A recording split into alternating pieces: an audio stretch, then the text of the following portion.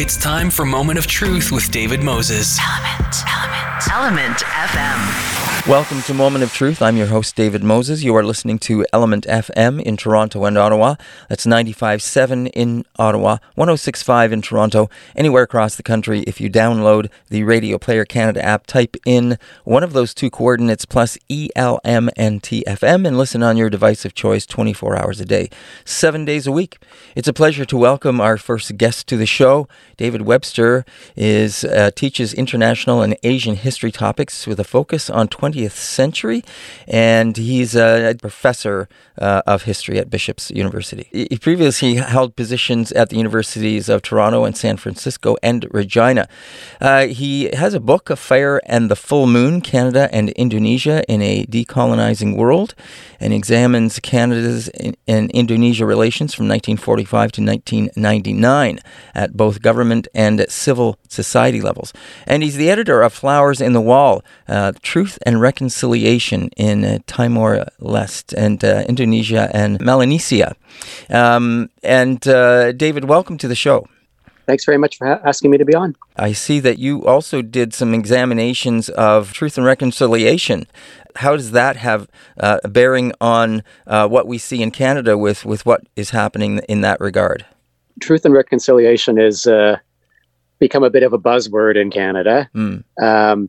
It's an international phenomenon that started in Latin America and Africa, where societies healing after conflict or after authoritarian rule tried to tackle with the legacies of the past in order to build a more inclusive future. Mm-hmm. And Canada, in some ways, picked up on that idea, but Canada has, perhaps in its Truth and Reconciliation process, not yet, I hope, reached the stage of actually setting straight the wrongs of the past. So there may be lessons from overseas that Canada could learn in this case.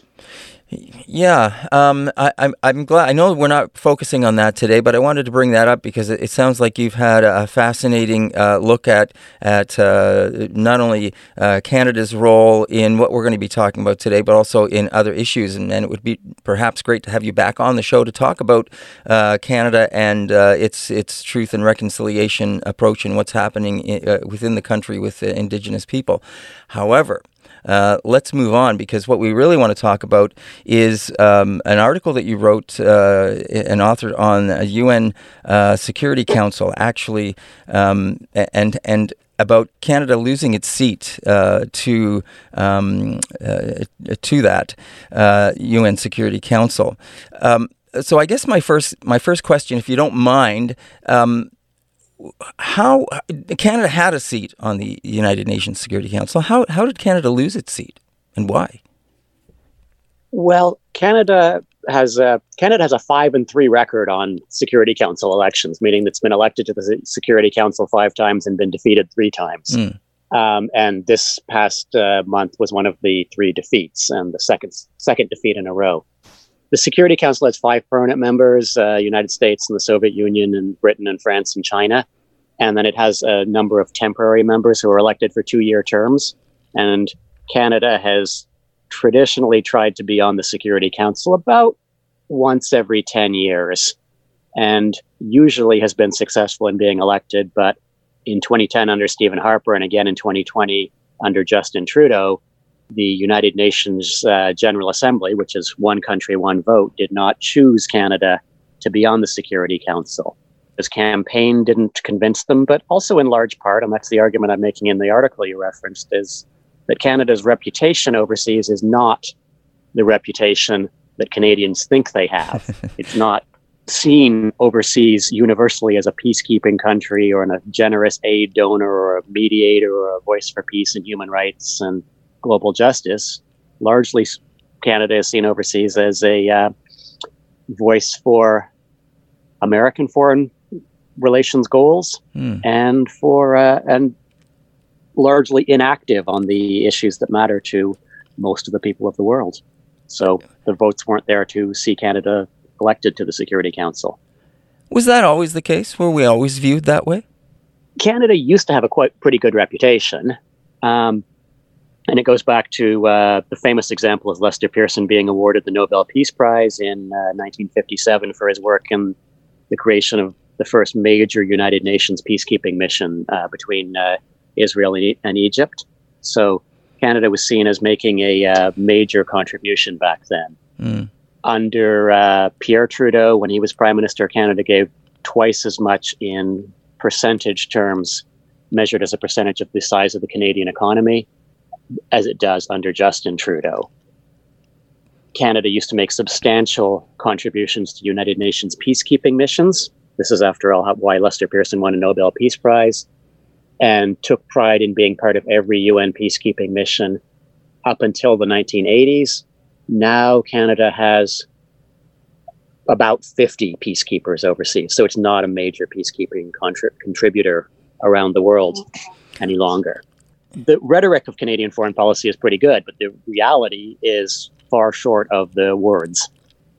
What changed in the 1980s for Canada to start backing off? Well, this is under Brian Mulroney. It was not seen as something that Canada wanted to contribute to in the same scale. But since then, it's largely been neglect. It seems like saying that Canada is a great peacekeeping voice around the world seems to be considered enough.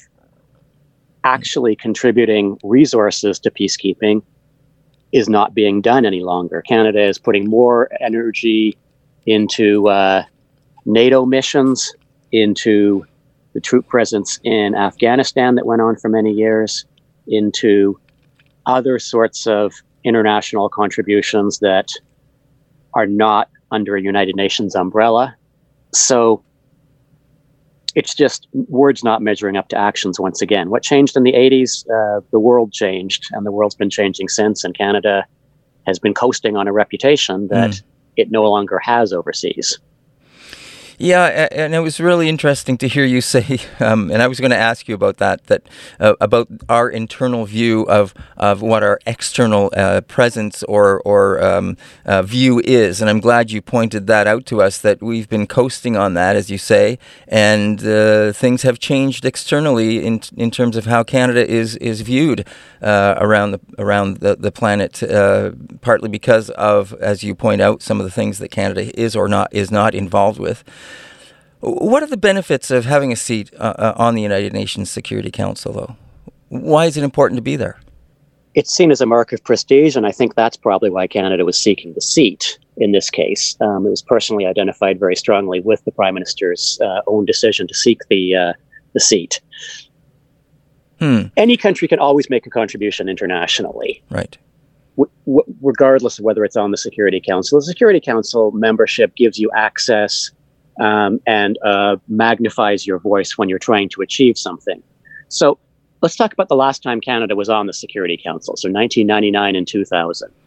Jean Chrétien was the Prime Minister. Lloyd Axworthy was Foreign Minister at the time. And Canada on the Security Council had a clear agenda on what it wanted to accomplish. And this was largely rotating around Axworthy's idea of what he called human security. So he wanted to push forward initiatives that were already underway, largely led by civil society groups, such as banning landmines or creating the International Criminal Court, which was established in the 1990s. He used Canada's seat on the Security Council to help ease the transition of East Timor, or Timor-Leste as it's now known, towards independence. So there was a sense that Canada had a clear idea of what it wanted to accomplish, that it wouldn't be able to change the world by itself, but it wanted to do some useful, effective things. And I think to an extent, there was some success there. In the two campaigns carried out since then for Security Council seats under Harper and under Justin Trudeau, there's been a sense that Canada wants to be elected because it's Canada. And Canada's awesome, and so the world should vote for Canada to be on the Security Council. This is not as successful. The world needs more Canada. It's not a good campaign initiative. If you have something you want to accomplish, then being on the Security Council can help you accomplish. If you just want to be there because you're Canada and Canada is a bunch of nice guys and automatically considered to be a good voice in international affairs, then you're not going to find the votes are there in many cases. So Canada wasn't running against Mexico, for instance, which was elected, Canada was running for one of the two seats that went to the Western Europe and other country group. And those seats were won by Norway and by Ireland, both of which were seen as doing better at what Canada says it's good at. So I'm just wondering what you think, why Trudeau was going after the seat at this time, as well as, aside from the prestige that it would be, that Canada would get, why go after this at this point in time? I think that would be a good question to ask to the Prime Minister. It isn't clear. Okay. I don't see any reason other than prestige that Canada was going for the seat. Justin Trudeau came into power 2015. He declared, for all those who have been wondering what was wrong with Canada's foreign policy under Stephen Harper, I have news for you. Canada is back. Mm-hmm. Famous saying by Trudeau. Mm-hmm. And he quickly identified one of the ways Canada was back would be to take a seat on the Security Council.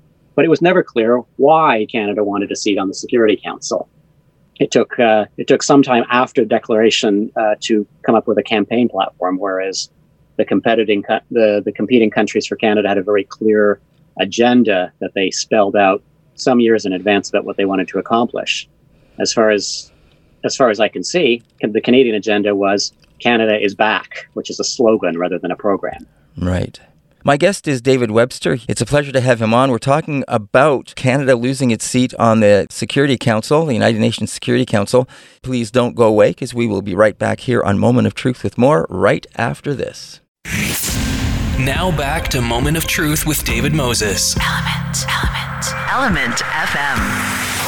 You're listening to Element FM in Toronto and Ottawa. That's 95.7 in Ottawa, 106.5 in Toronto, anywhere across the country. If you download the Radio Player Canada app, type in one of those two coordinates plus ELMNT FM and listen on your device of choice 24 hours a day, 7 days a week. My guest is David Webster. He is a professor of history at Bishop's University, and he previously held positions at the University of Toronto, San Francisco, and Regina. It's a pleasure to have him on. We're talking about Canada losing its seat on the Security Council, the United Nations Security Council. We've been discussing reasons why Canada would even want to pursue it at this time. Why did we lose it? Canada's perception, both internally, how we see ourselves, and how we are seen now externally. David's pointed out some interesting things in an article he wrote, and saying that the world doesn't need any more Canada at this time. And we have some egg on our face at this point in time from losing the seat. David, how do you think that reflects on what Trudeau was saying about coming back and what this means moving forward? I think it says we need to separate image from reality. Canada's diplomatic self-image, as I've said, is about being a peacekeeper, being a generous aid donor, being a mediator on the international scene. We need to look at the fact that Canada's contributions on these fronts are paltry in some cases and actually harmful in other cases. And we need to grapple with the gap between Canada's diplomatic self-image and Canada's actual foreign policy actions on the international scene. And sort of come to grips with it honestly and say, what are we actually doing in the world? And it's similar. It will go back to the reconciliation that you mentioned at the beginning, right? The word reconciliation is always held up as a great banner, and the Prime Minister is constantly saying there's no relationship more important to Canada than its relationship with its Indigenous peoples, as he would put it. The reality, of course, is far, far different from that. And the talk of a nation-to-nation relationship is not actually being put into practice. The government is still trying to call the shots. Mm-hmm. On the international scene, you can make a similar comparison. Canada talks a very good game, but the reality is not one of democracy promotion, quite the reverse in some cases. The reality is not one of generous aid donating to the world. In fact, Canada's contribution in terms of percentage of its gross national income is far short and growing less of the targets set out by the United Nations and by the former Prime Minister Lester Pearson, far, far short of that target. Canada talks about contributing to United Nations peacekeeping, but its contribution is minuscule to that front in terms of troops contributed. So we need to, instead of flag waving and talking about how good Canada is and how the world needs more Canada, we need to say, actually, we can't yet talk about Canadian leadership. We need to face up to the realities that Canadians are seeing overseas, for instance, as the home to mining companies that are invading without free, prior, informed consent the land of Indigenous peoples around the world. We need to grapple with the perception of Canada not being how we see ourselves, but Canada as being another typical pro-American voice in world affairs. And that's not the image Canadians have of themselves, but we need to stop fooling ourselves and thinking the world sees us as we see ourselves. You know, from what you're describing and from what I'm learning from this discussion, it almost sounds like Trudeau, in going after this seat, was it was almost like a personal thing for him when you say Canada is back, that he was trying to almost riding on the name of Trudeau and establishing and saying bolstering his own international opinion. And front to then bolster his image within the country as well, if he were to win a seat back on the council. There is a famous saying that all foreign policy is actually domestic policy. I think you put your finger on it right there. It would have been nice for the Prime Minister personally to have a vote of confidence from the world. And the reason I say egg on his face is that this is it's a bid that very much is personally identified with Justin Trudeau as an individual. So many Canadians got behind the bid. Canadian diplomats worked very hard on trying to win the election. But it's Justin Trudeau who was identified with it, far more so than Stephen Harper was identified with the bid 10 years ago. And yet, not only did Canada fail for a second time to be elected, but Canada actually lost votes between 2010 and 2020. So Justin Trudeau's bid was less successful than Stephen Harper's bid. Canada was eliminated on the first round. Right. Stephen Harper was able to get to a second round by winning a few more votes. So Canada's support internationally was down in the past 10 years. The personal support for Justin Trudeau, the brand Justin that has been sold, was not bought. Right. Now, you pointed out some interesting points there, that certain people that were behind this initially actually started to back out as well. Like Canada's campaign lost support. What happened there? That it's hard to know because it's a secret ballot, so we don't know which country voted which way. So we don't know which countries voted for Canada previously that did not do so this time. Right. It's impossible to know which countries those are. However, you can look at a whole bunch of individual issues and see where might countries be likely to fall on that. Venezuela. The government is recognized by the United Nations, but Canada recognizes the opposition leader as the rightful president. So Venezuela campaigned against Canada because Canada is trying, non-violently, but still trying very actively to topple Venezuela's government. Israel and Palestine. Canada has emerged as one of the world's strongest voices in support of Israel. It's not when Israel's annexing illegally against international law parts of Palestinian territory, when there's attendant major human rights violations with that, then it's not a position that endears Canada to many countries in Asia, the Middle East, Africa, even Latin America. When Canada is behind the toppling of President Evo Morales of Bolivia, who was set to win an election, and the election results were derailed, and a new right-wing government was put into place. So toppling the first indigenous president of Bolivia, who was establishing a plurinational state in favor of a typical right-wing regime. So Canada's position has been seen as a more polite and yet still effective voice in pursuit of American foreign policy goals. So Justin Trudeau is ironically identified internationally in foreign policy, perhaps with some aspects of the United States foreign policy. So maybe people voted against Donald Trump. Some of the other things you point out, as you say, Canada is not contributing the percentage that was set by Pearson at this point in time, falling short that way, falling short in terms of what it's contributing to peacekeepers from its previous time, but also it has started to resell arms to Saudi Arabia. How do you think that has affected this? The sale of arms by Canada to Saudi Arabia is the perfect example of Canadian foreign policy being pretty much the same in its basic fundamentals between Harper and Trudeau. So this is a contract that was negotiated under the Harper government, which was quite happy to sell weapons to large Middle Eastern dictatorship, Saudi Arabia. This is a sale that was then continued, apparently quite happily, under the Trudeau government by 3 successive foreign ministers and by the Prime Minister. The Prime Minister says he wanted to find a way out of it, but he couldn't find a way out of it. So Canada is now Saudi Arabia's number 2 arms supplier after the United States. Saudi Arabia is our largest arms export market outside the United States. So it's a major sale we're talking about here. Canada announced a feminist foreign policy, as they called it. It hasn't been really spelled out what that would mean.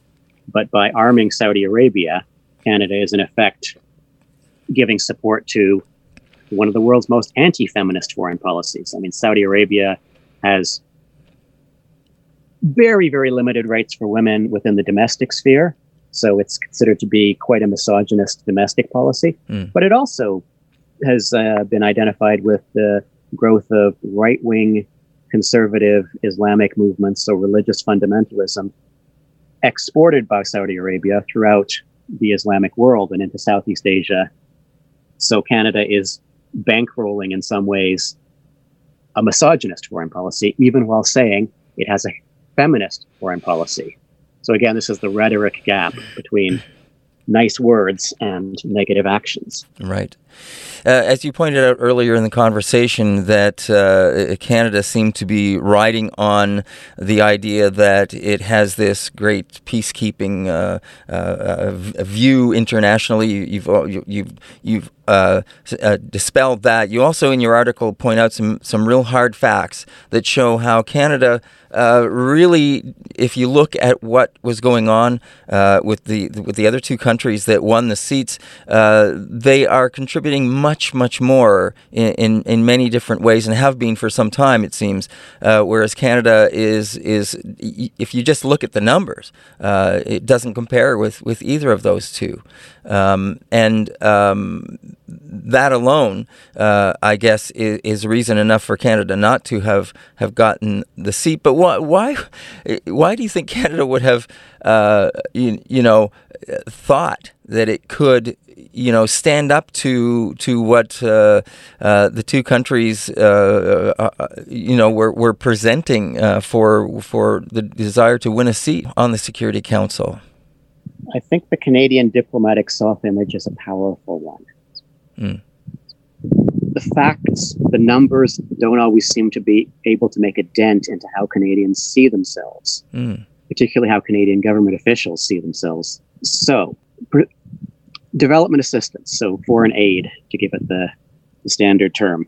The Partners in Development Commission in 1970, United Nations Commission headed by Lester Pearson after his retirement as Prime Minister of Canada, said, really, we think that every wealthy country should give 0.7% of its gross national income to helping to bring up the standards of living in less developed countries.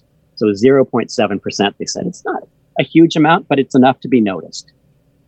Norway gives roughly 1% of its gross national income to development assistance. So it's substantial. It's a world leader in this front, and it's seen as a world leader. And people look at the numbers and they say, yeah, Norway is putting its money where its mouth is. Canada is not putting money where its mouth is. There's a lot of mouth, but not as much money. So in absolute terms, Canada is a lot bigger than Norway. Its economy is a lot bigger. So the aid figures in dollar terms look pretty impressive. But when you look at it in percentage terms, compare it to Canada's ability to give, Canada's not near the 0.7% target that was set by a former Canadian Prime Minister, amongst others. Right. In fact, it's nowhere near it. The highest Canada ever reached is 0.5%. Oh. That happened under Pierre Trudeau and under Brian Mulroney. That's when Canadian aid was at a peak.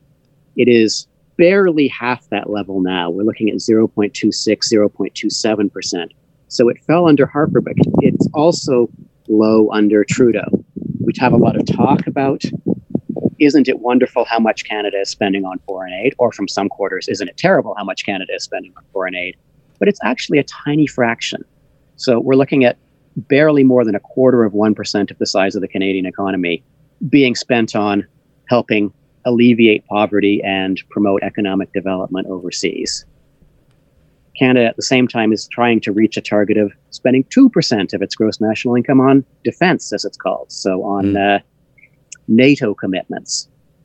A great deal more is being spent on the military than is being spent on humanitarianism.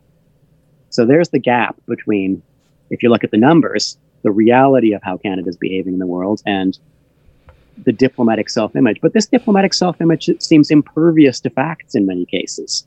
So Canadians continue to say the world needs more Canada. Canadians continue to wave their flag and think that here is a country that's respected internationally. But the numbers don't back it up. And this is why we say we need to start challenging and questioning our own myths about what our country is. Because we're not always living up to our fine words. We're often not. Right. So Canada loses to Ireland and Norway for these seats. Is this a wake-up call for Canada and the government, do you think? Well, yes, it should be a wake-up call. And it's interesting that... so I think one of the reasons that Canada did not see the international support is that Canada lost support amongst Canadian civil society groups. There were active campaigns by Canadian organizations against Canada's candidacy. So that was a factor. Should it be a wake-up call? Yes. The Canadian Foreign Policy Institute, which is a new organization formed from groups sort of on the left in Canada, has said we need a fundamental rethink of Canadian foreign policy. So they're taking their campaign against Canada's Security Council candidacy and turning it into, we need to reorient Canadian foreign policy fundamentally. There's your critique from the left.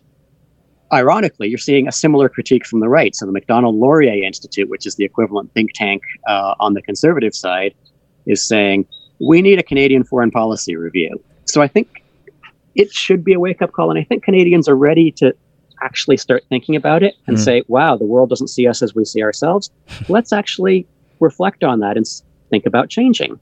Unfortunately, the initial signs are not great. So everybody always has very fine words to say about the outgoing Canadian ambassador to the United Nations, Marc-André Blanchard. He's an accomplished diplomat and very effective in many aspects of his file. He's retiring now. He's going to be replaced with Bob Rae as the Canadian ambassador to the United Nations. Bob Rae, of course, former Ontario Premier, former interim leader of the Liberal Party of Canada, very much close to the Liberal foreign policy establishment. And this question was asked to him when he was named Canada's ambassador to the United Nations, designate. And he said, well, no, I think we have the fundamentals right. And he didn't give any signs that a rethink was on the cards. And that's unfortunate because I think we need to see this as an opportunity for Canada to rethink how it behaves in the world, how it relates to other parts of the world, and to think about, can we try to perhaps in actions live up to the words that we give? So it should be a wake-up call. I'm not sure if it will be. It's going to need continued pressure from civil society groups to get the government to actually rethink. David, it's been a pleasure speaking with you. Fascinating topic, and I look forward to having you back on the show, perhaps, and talking about some of these other areas that you cover and look at with your work as a professor of history at Bishop's University. And we appreciate your time today. Well, thanks very much for asking me to come on the show. Our pleasure. We look forward, as I say, to having you back on.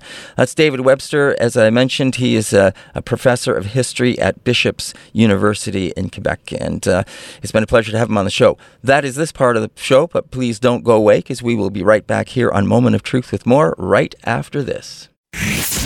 Now back to Moment of Truth with David Moses. Element FM. Welcome back to Moment of Truth. I'm your host, David Moses. You are listening to Element FM in Toronto and Ottawa. That's 106.5 in Toronto, 95.7 in Ottawa, and anywhere across the country if you download the Radio Player Canada app and type in one of those two coordinates, as well as elmntfm and .ca, and then you can listen on your device of choice 24 hours a day, 7 days a week. It is a pleasure to welcome our next guest to the show, Amis Akbari, Professor of Early Childhood, a School of Early Childhood at George Brown College, and Associate Professor of Applied Psychology and Human Development at the University of Toronto. She is here to talk to us about coronavirus, surprise, surprise, and school closures, and how that could widen the inequities for young students. Amis, welcome to the show. Thank you for having me. It's our pleasure. Now, when I read the article and also think about coronavirus, there is, of course, a lot of talk, both within, social circles as well as governments. We hear a lot about what's going on. What can we expect when school returns back in September? The people are looking at that. But, of course, as we all know, when coronavirus threw this at us, everyone was struggling. Everyone was, just trying to figure out how to continue to have some normalcy in terms of getting, especially kids, to continue their education. There were issues that came up just in terms of some very basics that we saw. For instance, a lot of schools, teachers, professors had not, they weren't used to teaching online. They didn't have the tools. They didn't know how to use some of those things from a technological perspective. So there was a learning curve, a fast learning curve for them. Then, of course, there is the possibility of, well, what if not all the students have access to either a computer or internet? How does that affect things? So there was a lot of things, just very basic items that were thrown at everyone, trying to establish and get kids back on track in terms of school. We've been into this, I guess, 3 months now.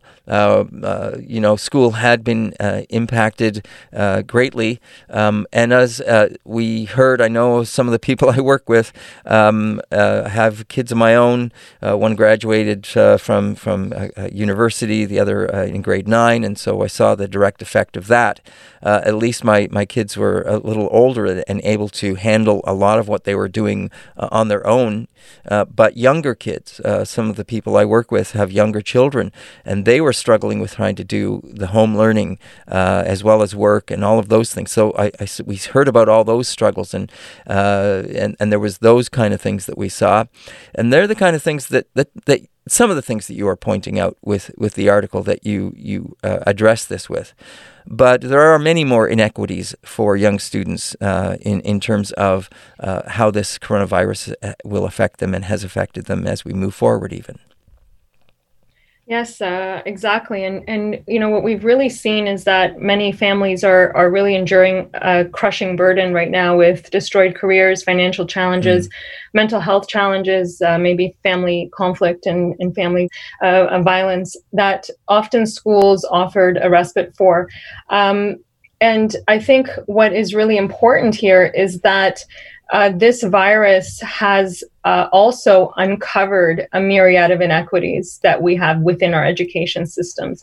And I think that's very important to address, from systemic racism to the access to resources that are necessary for optimal learning. Just at at the basic level of that, when we first went into lockdown, we realized about technology access, and school boards shuffled to try to get access to computers and devices for children. And just the Toronto District School Board fell short by thousands.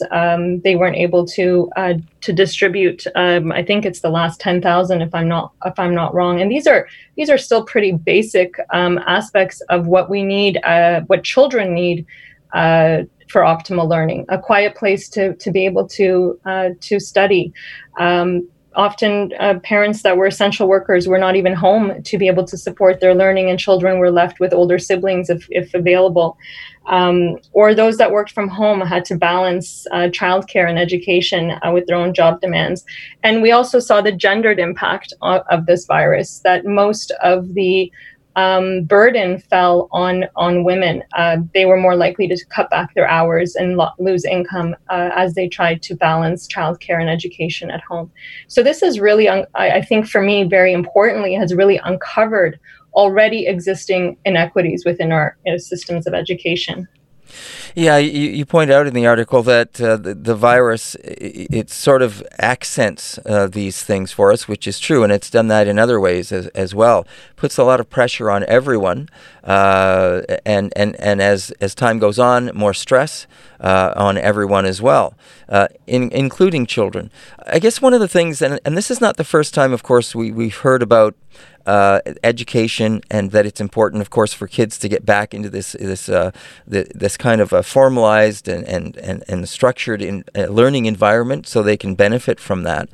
But the one thing that I was wondering about, not only from what I read from your article, but also from other people that I've heard talking about this, is, can you give a sense? First of all, what are the real important ages we're talking about here? That's one. But the second thing is, it doesn't seem to I think perhaps an adult it doesn't seem, it's only been a few months, but for a child a few months is a different time span. They're like sponges, they learn very quickly. So there's a developmental aspect of this that I guess we're talking about as well for kids, for them to be affected from that side of it, in terms of their ability to move and learn things going forward, and how that will affect them in the long run. Absolutely. And so when I talk about the early years and early developmental period, we're really talking about 0 to 6 and 7 years old. We know that the brain grows at an astronomical rate at this time. This is when children obtain and learn the skills that are necessary foundations for lifelong success, lifelong learning. And so this disruption for this age group is happening precisely at a time where children are gaining their most, where developmental gains really matter the most. So if we don't address this, if we don't prepare for the gaps that this is creating, both for children and their growth, but also inequity gaps, then we're going to see shifts in developmental trajectories, and we're going to see really long-term impacts of this disruption into the future. And so, how we respond to this, incalculable disruption is really going to determine its outcome. So can we? There's lots for us to of course talk about. I'm just trying to get a sense, though, how much time it takes for it to, if you have a sense of how long it might take for a child to get affected. Is 3 months a long time for, can that affect a child permanently in terms of their development and their ability to either focus or learn or develop skills that are important? Absolutely. And here's where the inequity issue really comes at the forefront of the discussion. Families that are privileged, that have stable homes, will be able to circumvent this and navigate through all of these closures and disruptions. They will be able to find alternative learning methods, and their children will not really, be nudged off any kind of developmental trajectory. But for those that are, living in poverty, for those homes that are already marred with violence, for children with special needs, and those that really school was really a respite for a difficult home environment, they're going to fall further behind. And we're going to see these cumulative effects of inequities. And so this is particularly concerning. So is 3 months a long time for privileged families that have the resources? Maybe not. But for those that are already in vulnerable communities, absolutely. It sounds like COVID, aside from accenting these inequities, it's also, what I'm getting a sense of is, from what you're saying, is that it's also widening that gap between the haves and the have-nots. Absolutely, and it absolutely is. And if we don't prepare upon return to school, if we don't prepare for that, then we are going to continue to widen that inequity. Educators need to be prepared. They need to have professional learning around how to support children. We don't know what children have endured in the last 3 months. And so we need to prepare to support their social and emotional development, their mental health, and the mental health of their families. And so with that comes a need for investment in professional learning, so that we are ready to address these last 3 months, if not more. I mean, if there's a second wave and we go into a lockdown again, then this is, we're going to be starting the cycle again.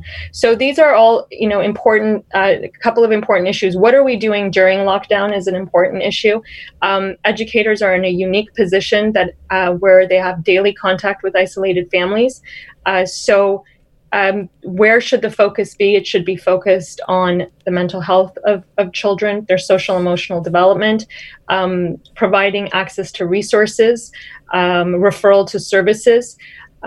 We can catch up on learning if we have a foundation of healthy well-being and mental health. So we need to focus on that first, and then address potential learning gaps that will arise from these last 3 months.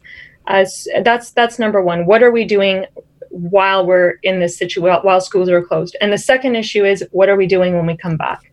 And how are we preparing the services, the school boards, school authorities, in order to address the last 3 months, both in mental health and learning that potentially needs to be caught up?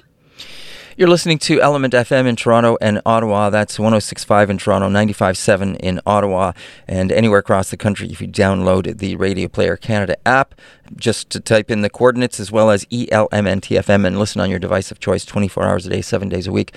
It's our pleasure to have Amy Bari with us here on the show. She's a professor of early childhood and a School of Early Childhood at George Brown College and associate professor of applied psychology and human development at the University of Toronto. We're talking about coronavirus and the school closures and how it is widening the inequities for young students. And Anissa, I'm just wondering, are we, or are you concerned, or are you feeling better about looking to the future in terms of school in September for students? And do you see signs of potentially getting things back to some sort of a structured format so the students can get back on track? I'm absolutely concerned. I'm concerned for a number of reasons. I'm concerned that children that are vulnerable children are not going to get the support that they need. We already have an inequitable education system that has been further magnified by the virus. And I think that this is an opportunity to reset and to rethink. Let's not go back to status quo, because we know that there is inherent flaws in our education system. So that's one thing that I'm concerned about, that we need to, this is an opportunity for us, and we need to not have a missed opportunity. And I am concerned that policymakers do not have at the table those that research these topics, those that work with young children. Early childhood educators and teachers are not at the table. They are the ones that have been working, that are skilled and trained to deliver curricula to support the learning and well-being of children while maintaining a hygienic and safe environment. This is what they do. This is what they're trained for. They need to be at the table, because we are going to have adjustments in our pedagogical approaches as we open schools up because of social distancing or physical distancing. And so we have to make sure that the changes that we are making to keep our children healthy from the virus isn't inadvertently resulting in negative outcomes for young children. So, we see these policies being made in the absence of those that work with children, and that's very concerning to me. And really, we have to start to much more move forward on implementing a human rights-based strategy when we talk about our education system, and really start making addressing the systemic racism that exists, because we know that gaps are going to grow, inequity gaps are going to grow, and they are going to affect vulnerable families, marginalized communities, Indigenous communities, and we already have a problem within our education system on how equal it is for these vulnerable families, and that will be even more pronounced as we come back. So these are some very concerning issues for me as we reopen. Yeah, and you point out some very good things there that that do need attention. Remote learning, of course, is one of those situations where many Indigenous communities are placed in remote areas, as well as other people, and I guess you mentioned a couple of other things there, like policymakers, and as we look to September once again, are you seeing or hearing anything though that is giving you some hope about the changes that you just mentioned and not going back to status quo? I guess that's part of this whole thing. We were thrown into it. We're struggling. But like you said, we do need to make changes. And that's not the first time we've heard this. Everybody's talking about, I think in many ways, not going back to status quo or going back to the way things used to be. So are you at least seeing something or hearing things about Not related to early learning, but I was very pleased with Ontario's news yesterday that they are eliminating streaming in grade 9. Right. I think that is that demonstrates an attention to the inequities of education, and I hope that will bring to light the way our education system is formulated and the inequities that exist because of that, and how we can move away from that. So that was, for me, good news that came out of Ontario yesterday, and I hope that this sheds light on these inherent inequities. So I think as you mentioned, not going back to status quo, I think we need to really lever this virus as an opportunity to reset and to rethink, because this will be a missed opportunity if we just go back to the way things were. We can really now have real dialogues, and for the first time, there's a lot of attention on education because of the lockdown. So we have policymakers' attention right now, and this is the time to bring these issues to light. Yeah, it's interesting because I guess that's the one thing that the virus has done. It has focused certain areas and certain things that we weren't necessarily focused on. We were too busy just living our own lives and not thinking about them. Now they've been thrown at us, and we have to address them. And this is one of those things that you're referring to. And it's, I guess, in some ways, hopefully, like you say, there is this opportunity we have. We should take advantage of that, and hopefully that there are the people out there are doing that and are looking to that. You mentioned a second wave, of course, as well. That, of course, is a big concern. If we have a second wave, and they are talking about that possibility, what do you think that the potential damage might be for that if we are thrown back into a second lockdown? Well, I think we're in a different place right now. I think when this first happened, we were very, very unprepared. I think that we are a little bit more prepared if a second wave comes. I think that there are certain things that we absolutely need to do. We need to reprioritize learning outcomes. We need to really look at learning priorities. What should be the focus for young children, and research tells us that social and emotional well-being of children and families is crucial. It's crucial for lifelong learning, and it is really the foundation of learning. So we need to reprioritize learning. We also have to remember that schools are the center of communities, and they're really hubs for social services. For many privileged families, school is a place where you send your child to get an education. For other families, it is where they get meals and they get indispensable services. And so these services have to be maintained, and we have to be flexible with how we deliver them. We have to absolutely put a lot of focus and funding towards supporting the most vulnerable. So children with special needs, those from low economic families, those that are living at risk, those that are in state care, in shelters. And so we have to be ready for potential changes in pedagogical approaches and policies as a result as well. And professional learning, I can't stress this enough. This is a time where educators, boards and authorities have an opportunity to provide professional learning of their educators to support children during lockdown, online or otherwise, and transitioning back, because educators are going to need that support. We can't expect them to do the world, but not provide them with the support that they need to do that. And we have to absolutely have a holistic approach to education now more than ever. We need to have everyone at the table. We need to have educators, members of the Indigenous community, Black community, marginalized communities.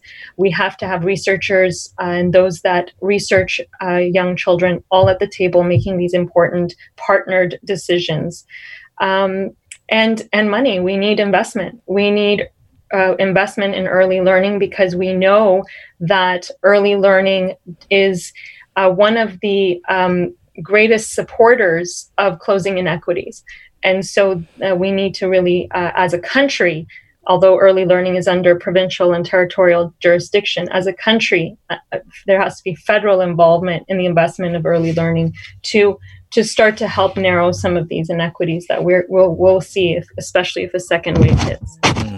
I guess the other thing that this is also doing is that for advances with early childhood and those with maybe special needs, if they're not getting those, they could be falling behind in terms of, so there's going to be a catch up or trying to get back to where they were almost at some point, so that is again inhibiting that progress that people were making in some of these areas.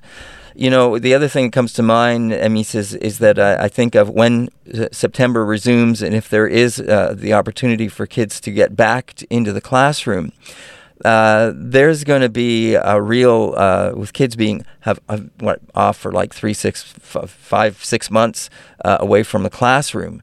I get a sense that for the young kids, there's going to be, and for the teachers in those classrooms, there's going to be a real learning curve there to just get the kids back focused again, to be able to sit down and focus. Absolutely, and I think this is where it's very important for the professional learning piece. We have a lot of research on catching up learning through the research on refugees, children that have gone through war-torn countries and have resettled. We have a lot of research to support how do we support young children as they have large learning gaps or school gaps. So the evidence and the research is there. Educators again have to undergo professional learning. We can't expect the world from them but not prepare them, and I can't stress enough. We need to support them in what we as a society need them to do. And again, if we focus first on social emotional development and then on other aspects of more scholastic learning, that that will give the foundation to children as they transition back. So definitely there's going to be adjustments to how pedagogical approaches and how we approach learning as we transition back. And it's going to be difficult for children. It'll be difficult for educators and families. And so we have to be prepared. The evidence exists. The evidence is there. We need to now implement it. Right. Amis, it's been a pleasure having you on the show and speaking with you. And I would really like to offer you the opportunity, if you're so inclined, that we touch base later on in the year, maybe closer either to September or after September, to see how things are going and get your perspective once again. Absolutely. I'd be happy to do that. That would be fabulous. Thank you so much for joining us on the show today. Thank you for having me.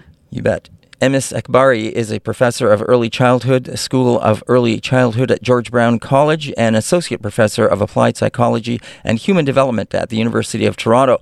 And Emis's current research examines determinants of children's early social, emotional, and cognitive development and the buffering of effects of early childhood education in Canada and abroad. And she evaluates current and changes in public policy at all levels of government. She is the co-author of the Early Childhood Education Report. That report is released every 3 years and provides a snapshot of provincial and territorial preschool services and performance on quality criteria, including access to child care programs and investments in early education. And it also compares Canada to other developed economies. It's been a pleasure having her on the show, and it's a pleasure having you listen to the program. And we will be back with more tomorrow, right here on Element FM and Moment of Truth. This has been Moment of Truth with David Moses. Element FM.